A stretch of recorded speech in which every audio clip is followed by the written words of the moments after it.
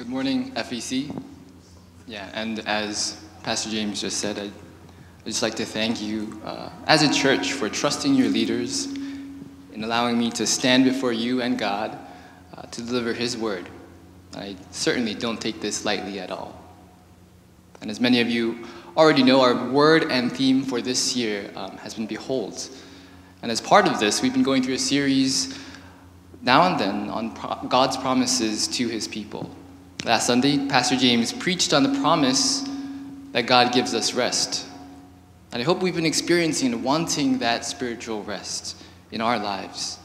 And it goes hand in hand with today's message, which is on the promise that God gives us eternal life. But before I begin, let me quickly pray again. Heavenly Father, I ask that you would fill this room, fill our hearts, our bodies with your Spirit, and would you bless your word as it is preached and received, and may it sink deeply into every cell of our bodies. Would you feed us, O God? In Jesus' name we pray, amen. Now, for those of you who don't know me, I grew up in a Christian family, and my parents were missionaries serving Chinese immigrants. But I really met God and started following Him roughly 4 years ago. Before that, I blamed my parents, and certainly God, for how miserable I was growing up. I felt like I couldn't do anything, moving all the time. Life never went my way. Had trouble making friends. But when I was a senior in high school in New Jersey, when things were slowly starting to gain momentum for me, some kids, not many, they knew my name, and I thought I was finally belonging somewhere. My family suddenly had to leave the States to go to Korea. And I remember being on the plane, sat on the window seat, firmly deciding in my heart that I would not follow God anymore, right? That I would do whatever I wanted to do. And from that moment on began this 10-year rebellious period of my life. Now, I still went to church, but I also did whatever I wanted to do. And during this period, I used to play this reality check game where I would ask myself from time to time, hey, if you died today, would you go to heaven?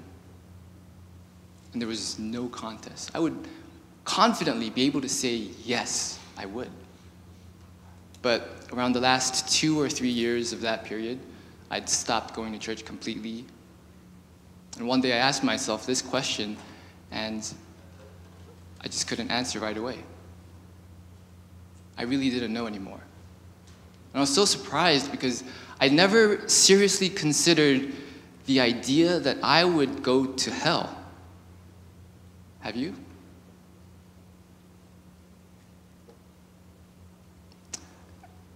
And I knew that the reason why I couldn't answer was because of the way I was living. It didn't sit right with me in my heart to call myself a Christian because I saw what I was doing in my life.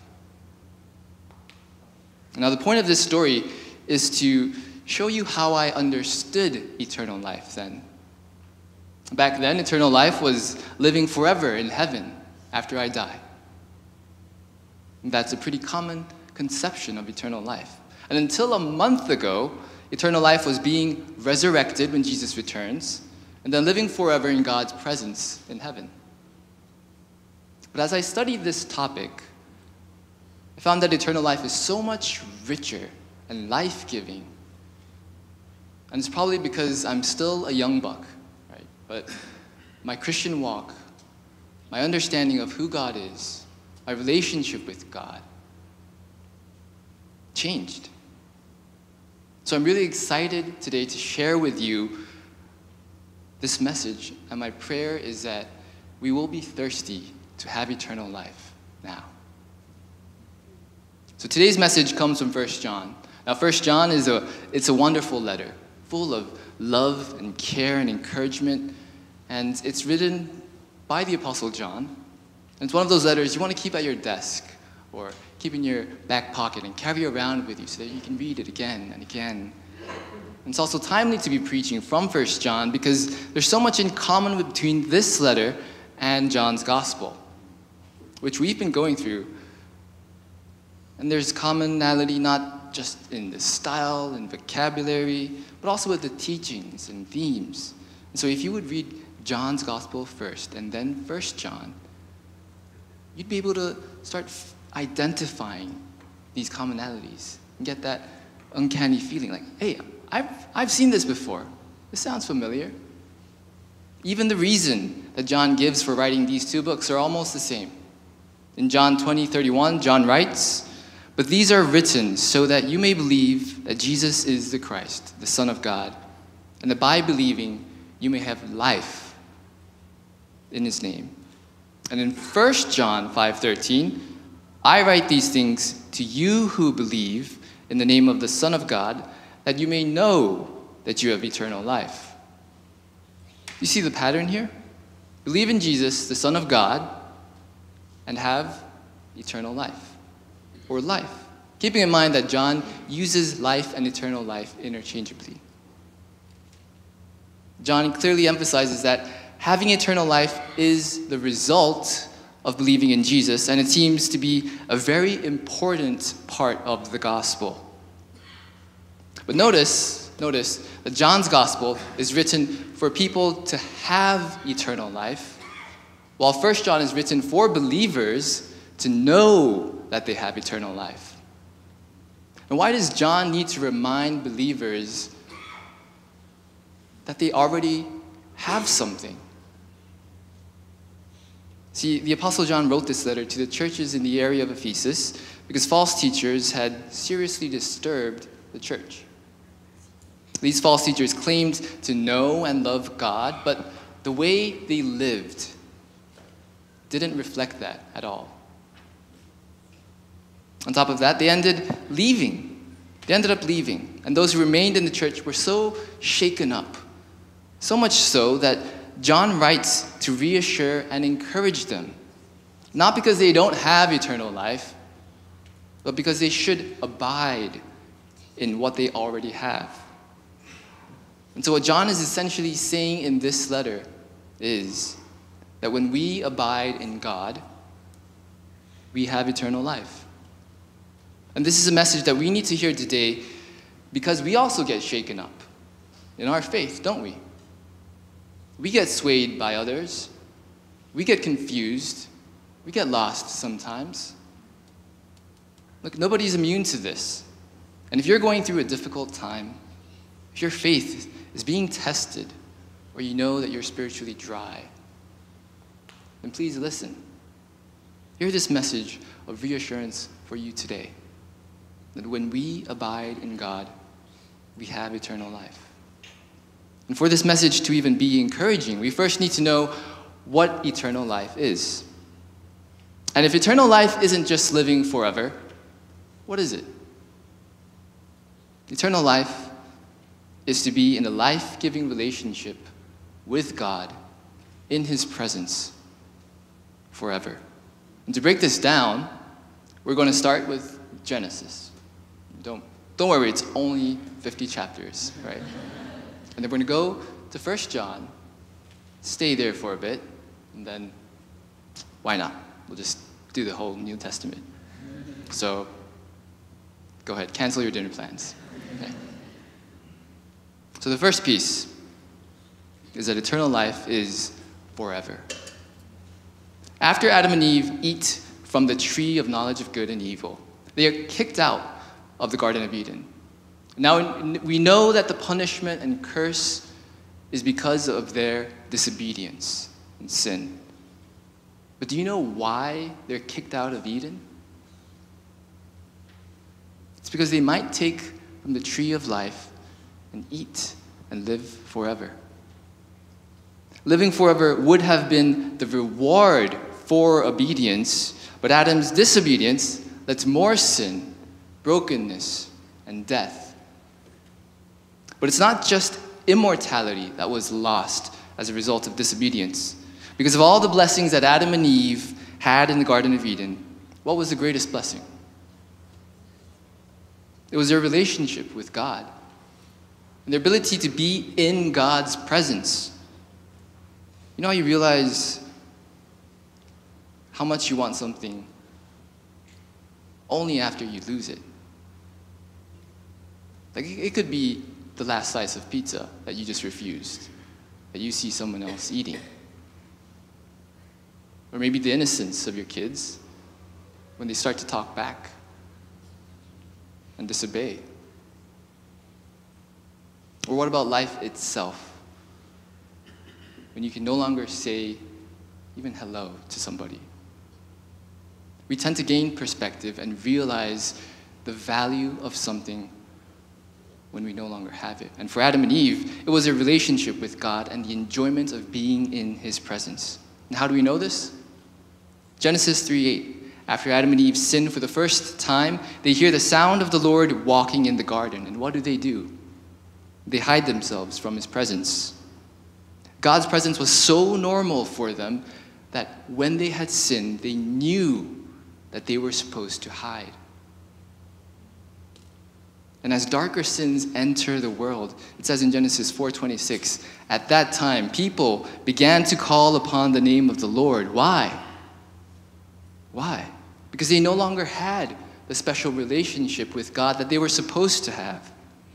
And they knew that life wasn't meant to be this broken and hard. They needed saving. So imagine how hard it would have been for Adam and Eve to have experienced God's presence and then lose it. And when we put two and two together, as we've heard, what we get is that if Adam and Eve had kept on obeying, then at some point, they would have been rewarded with the eternal life that comes from God Himself. And they would be guaranteed to enjoy God's presence forever. See, eternal life and God cannot be separated. Notice how the world often portrays immortality as living forever without God, not needing God. And it's because if you have immortality, you do become a god of sorts. But how twisted is that from the truth? Because who gives eternal life? God. And humans are made in the image of God. See, God intended mankind to live with His eternal life, not with the life as we know it here. The life that mankind has now is actually death. There is no life apart from God. So when Adam and Eve disobeyed God, their sin not only led to death, but also a separation from God's presence. Now, despite God's punishment of death, incredibly, we already see God's grace at work because Adam and Eve are still alive. When we fast forward to Noah's time, sin has filled the world to the point where God decides to destroy all flesh, in which is the breath of life under heaven. Everything that is on earth must die. This is a world that looks like the opposite of Eden. It's a kind of anti-creation that goes against everything that God had intended. And so it only makes sense to destroy everything, and God almost does, but He doesn't. After the Great Flood, the world's population is 8. You have Noah, his 3 sons, and their wives.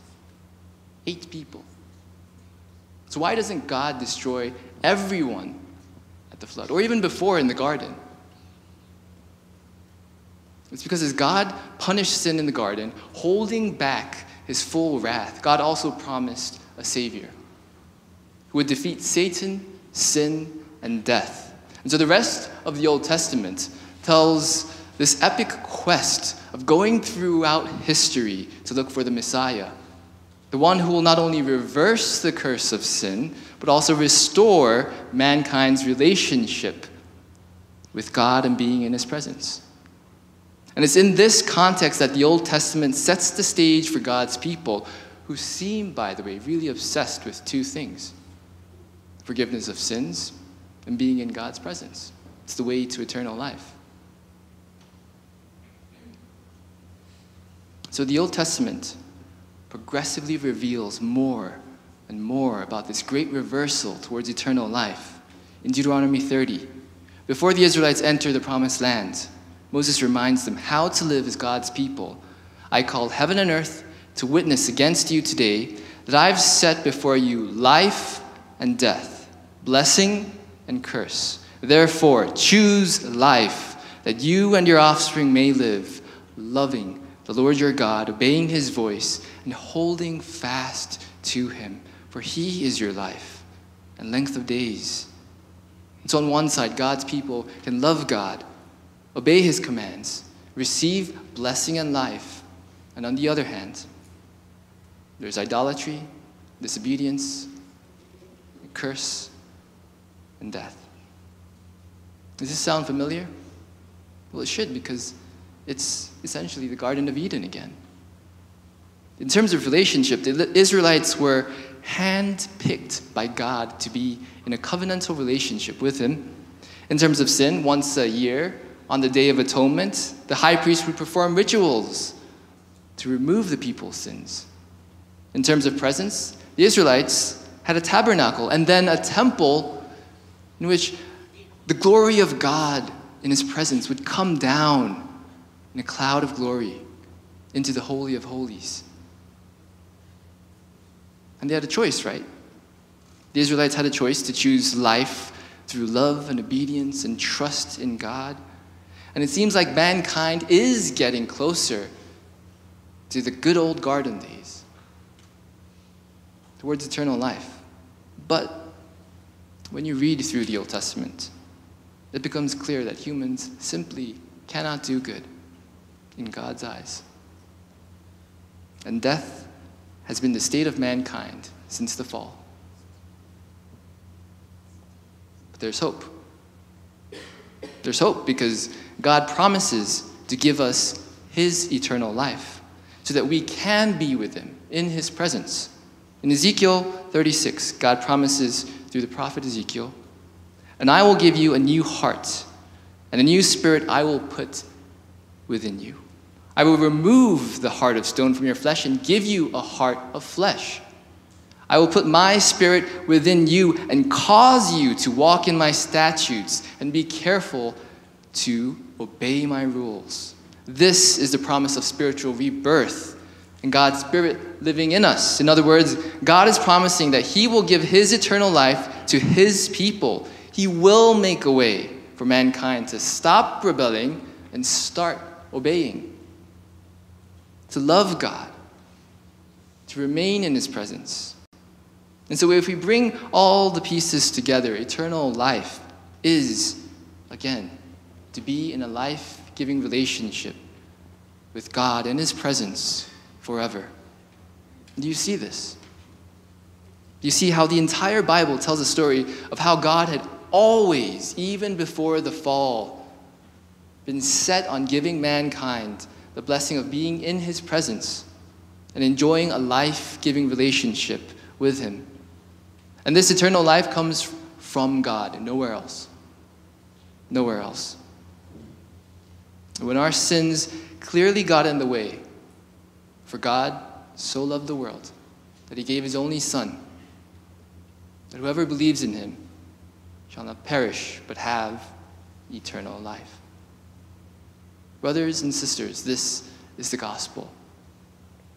The good news is that we can finally have eternal life. We can finally have a relationship with God, a relationship that God himself considered worthy of the death and punishment of his Son. And so it's through Christ alone that we can finally return to God's presence, a presence that was forbidden because of our sins. So now that we understand that eternal life is God's gift of a never-ending life, of being one with him in his presence, we have to seriously ask ourselves, when do we have eternal life? When can we start to enjoy this relationship and presence with our Creator? Well, eternal life is now. We have it right now. Okay, we still cannot experience the fullness of it. One day we will, but right now, we still cannot love and obey God perfectly, always being in the fullness of His presence. But who did? Jesus did. And He still does. When Jesus came into this world, He was sent to be the source of eternal life because He was perfectly with God. This is why Jesus cried out, "If anyone thirsts, let him come to me and drink." He saw mankind dying of spiritual thirst and offered Himself, "Come to me and drink." And whoever believes in Him, out of his heart will flow rivers of living water. God will give so much life that we won't be able to contain it.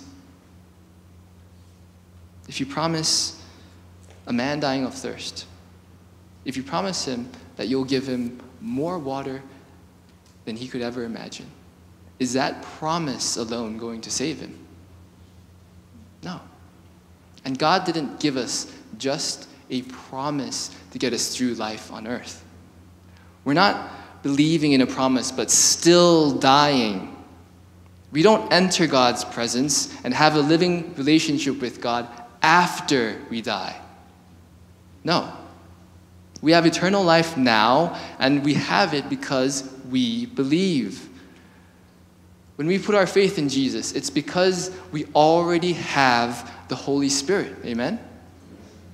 Remember that when Jesus was on earth, the Spirit of God descended from heaven like a dove and filled Him, so that the humanity of Jesus was in constant communion with the Spirit. And Jesus gives us what He has. So we have that same Spirit dwelling within every believer. So if you believe that Christ died for you and rose again, if you believe that Christ is the Son of God and that He is God, then people of God believe also that the Holy Spirit is in you now and that you have direct access to God now. Believe that you are a new creation now. Praise God that even though this world is still broken and in darkness, we can be in God's presence everywhere we go. And this is what the Apostle John is saying in 1 John. Know that you have eternal life now. Okay, you might be thinking, all right, I get that. But how do I experience that? Because I don't feel like I have eternal life. How do we even know that we're living with eternal life? What does the Bible say about this? Before anything else, the most important thing is to believe in Jesus. Believe in Jesus Christ as the Son of God, and that He came to die for your sins. For the wages of sin is death, but the free gift of God is eternal life in Christ Jesus our Lord. So if you're not following yet Christ, you've been skeptical, cautious, burdened, then hear this. There is a God who created this world, who created you, has a greater purpose for your life. And you can't see Him, but you can hear the good news. You can hear the good news that Jesus died so that you can live. And He's saying to you now, come to me. And for those who believe, the Apostle John has two simple instructions from today's passage. The first instruction is to let the gospel abide in you. If you open your Bible to 1 John 2:24, it says, "Let what you heard from the beginning abide in you." Now, it's a funny way to put it, let what you heard from the beginning. And it's important to note here that there is a beginning. See, when the apostles proclaimed the gospel and Jesus' teachings, it resulted in spiritual rebirth and transformation. In other words, what they heard, the gospel, led to a new beginning. So ask yourselves this: Has the gospel given you a new beginning? Has the gospel given you a new beginning? And if it has, then rest assured that the gospel, the same gospel that gave you a new beginning, can sustain you for the rest of your lives. God's word of truth are the words of eternal life. So when we lose our passion, it can rekindle our hearts. When we're depressed, it can lift up our spirits. When we're burnt out, it can give us rest. When we give up, it can give us hope. When we're caught in anxiety, it can give us peace. And when we don't want to follow God anymore, and when we cannot love others, the gospel can give us God's love again and again and again. We need to abide in the gospel and its teachings. But what does it mean to abide? When John uses the word abide, he isn't introducing a new word or idea. Jesus also used this word a lot, especially in John 15. But John does use this word more than any other New Testament writer. And when he uses it, there's almost always a sense of interaction and relationship. And that's the case for verse 24 here. Remember when Jesus says that he is the vine? Abide in me, and I in you. If A abides in B, then B will abide in A. And it will result in this internal, continuous, interactive, personal relationship between A and B that leads to something like giving and receiving, knowing and being known, loving and being loved, all towards a deeper relationship. Since high school, I kept noticing my father change. His anger and shouting being replaced with care and a gentleness that was clearly out of repentance. But I also started to notice my hate and resentment towards him, because the damage was done. And by college, the relationship was pretty much broken. But my father reached out first, and the more I saw him change and show his love, the more I knew that I had to stop trying to hate a man who was no longer there. And I'm still trying. But because I let my father abide in me, I began to abide in him. We started to talk and listen to each other, to give and receive to one another. And we had to readjust ourselves, relearn who we were.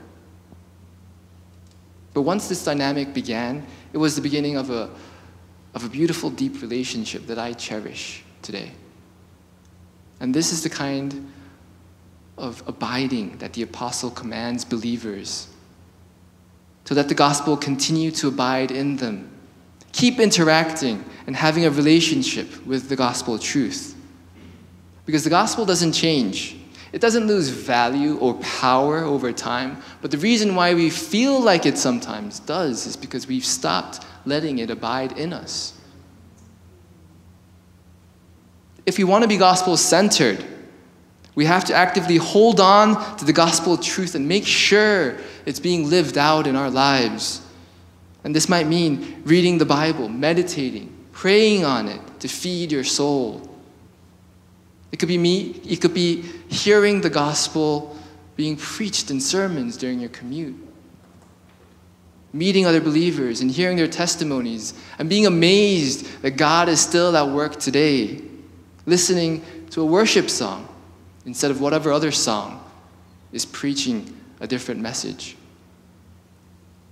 Being extra gentle, kind, and humble to the people you find it most difficult to love, because you know God's love. Giving thanks to God for your salvation and submitting to our call to repent. Wanting the people you work with to know God and growing that desire. Reaching out and checking up on people you know who need it most. Looking for the good in someone else when you find yourselves judging because you know God's grace.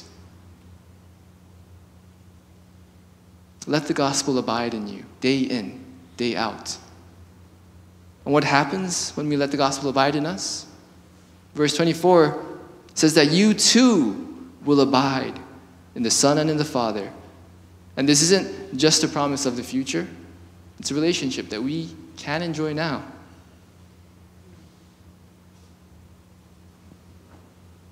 Now, what I've said so far might seem easy. Right?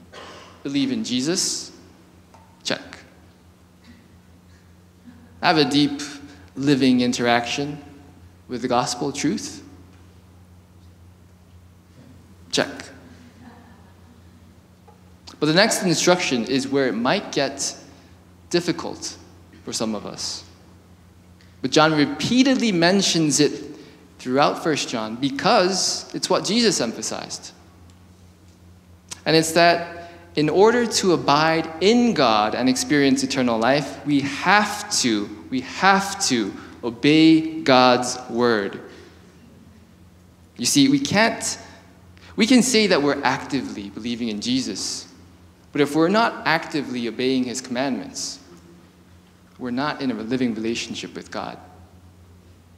If we're not actively obeying God's commandments, we're not in a living relationship with God, and a dead relationship is no relationship. So back in college, before I met God, when I still thought I'd go to heaven and called myself a Christian, I struggled a lot between the pleasures that I wanted to chase and how a Christian should live.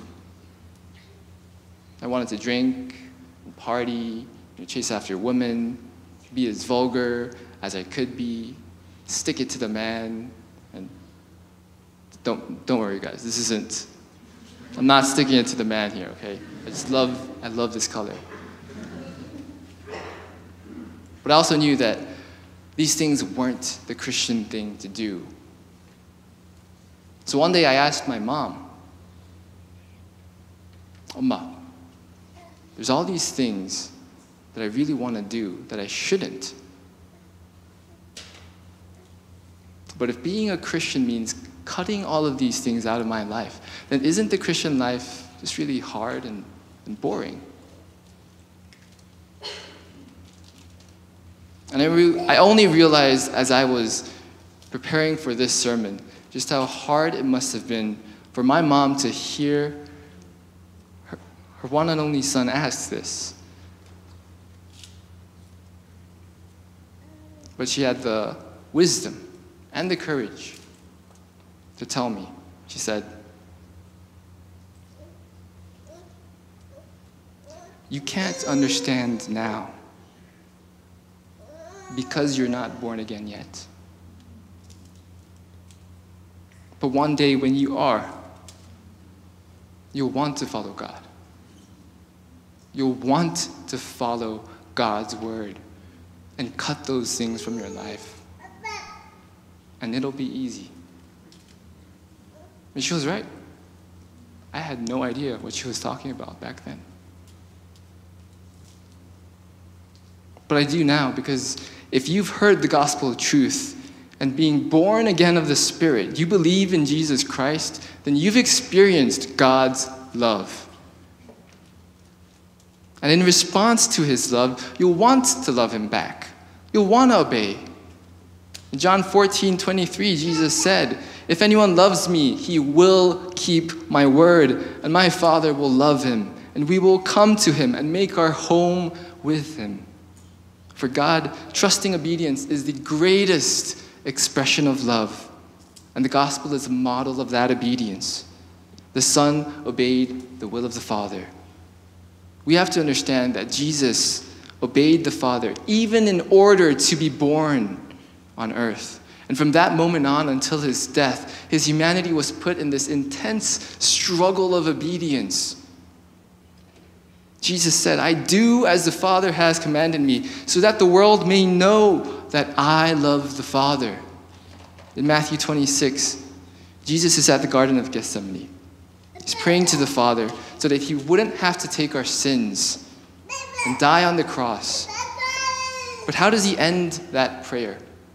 Nevertheless, not as I will, but as you will. He prays 2 more times.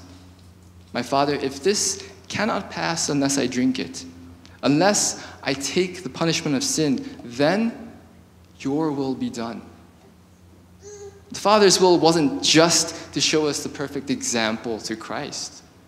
The Father's will had to be done because there was no other way for salvation. So where Adam failed to obey, Jesus succeeded. For as by the one man's disobedience the many were made sinners, so by the one man's obedience the many will be made righteous. So what are we, the followers and believers of Christ, called to obey? Well, in 1 John, the apostle makes it clear. For this is the message that you have heard from the beginning, that we should love one another. That's it. It's simple, but it's also black and white. This may be hard to hear, but we cannot be deceiving ourselves about something as serious as eternal life. In 1 John 3:10, John says that it is clear who are the children of God and who are the children of the devil. And hear this, the children of the devil, those who are not of God, are the people who are not practicing God's righteousness and do not love their brothers. So listen to this warning. I'm only saying this once. If we're not continuously trying to obey God's commandments, of course, we're going to fall short of God's perfect standard.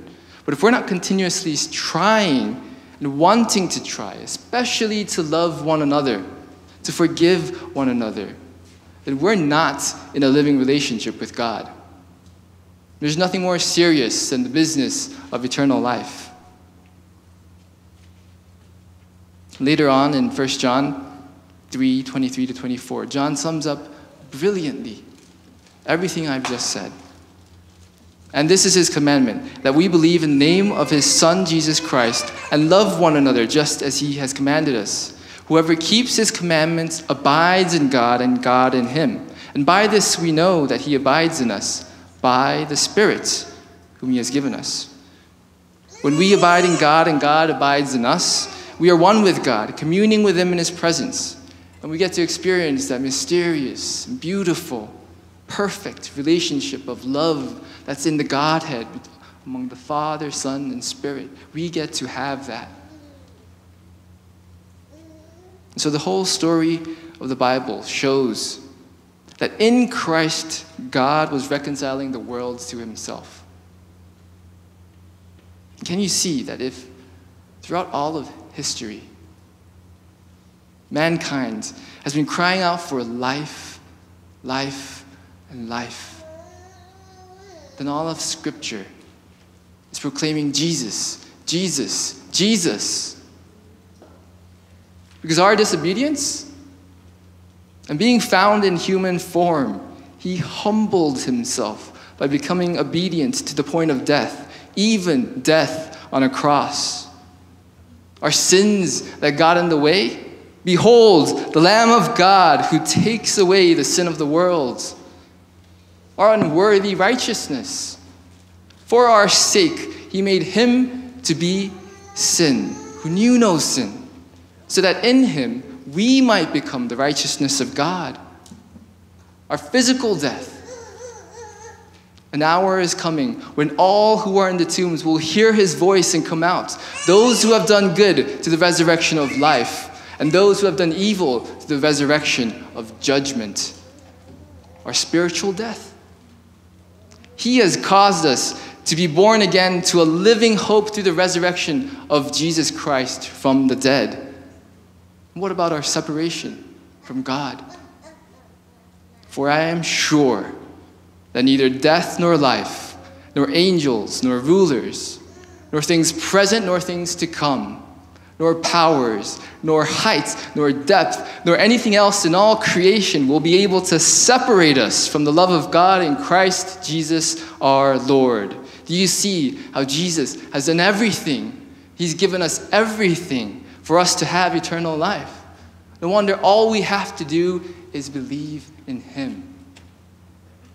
And I could go on admiring more about Jesus and eternal life, but I think the most important thing for us to take away about eternal life today is that Jesus is eternal life. See, Jesus gives us eternal life when we believe in him and obey and have a relationship with him.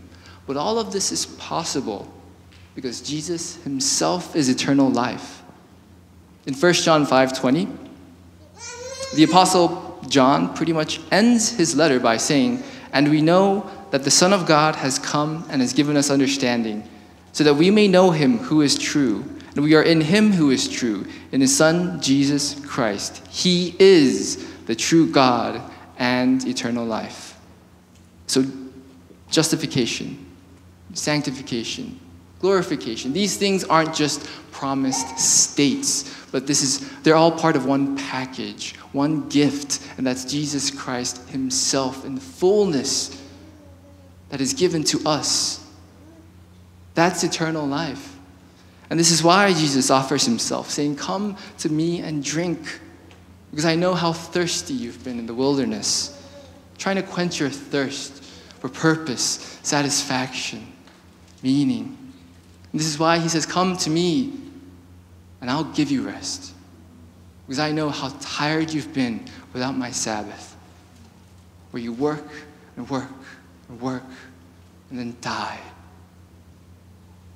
So when we think about how God had originally wanted to give mankind eternal life as a reward, but because of our sin, how he tells his Son to give himself to death as a sacrifice, and then to give himself to resurrected life as a gift, don't we see how much God loves us, how faithful he is to his promises, how merciful and forgiving he is? Brothers and sisters, please don't walk away and forget that you have eternal life now. Please remember this when you go to lunch today, when you go home, when you go to bed and sleep, and wake up when you go to work. Know that you have eternal life. Know that you're in God's presence and you're able to commune with our living God. And when you face uncertainty and the storms of life come at you, remember that you and I already have the most precious blessing that we can ever have, and that's Jesus himself. And when you fall in sin and you want to hide like Adam and Eve did, remember that the purpose of your life is to be in God's presence. And he is welcoming us into his arms right now, not because of what we did or didn't do, but because of Christ. So go to Christ. Let's bow our heads in prayer. I'd like to ask the worship team to come up.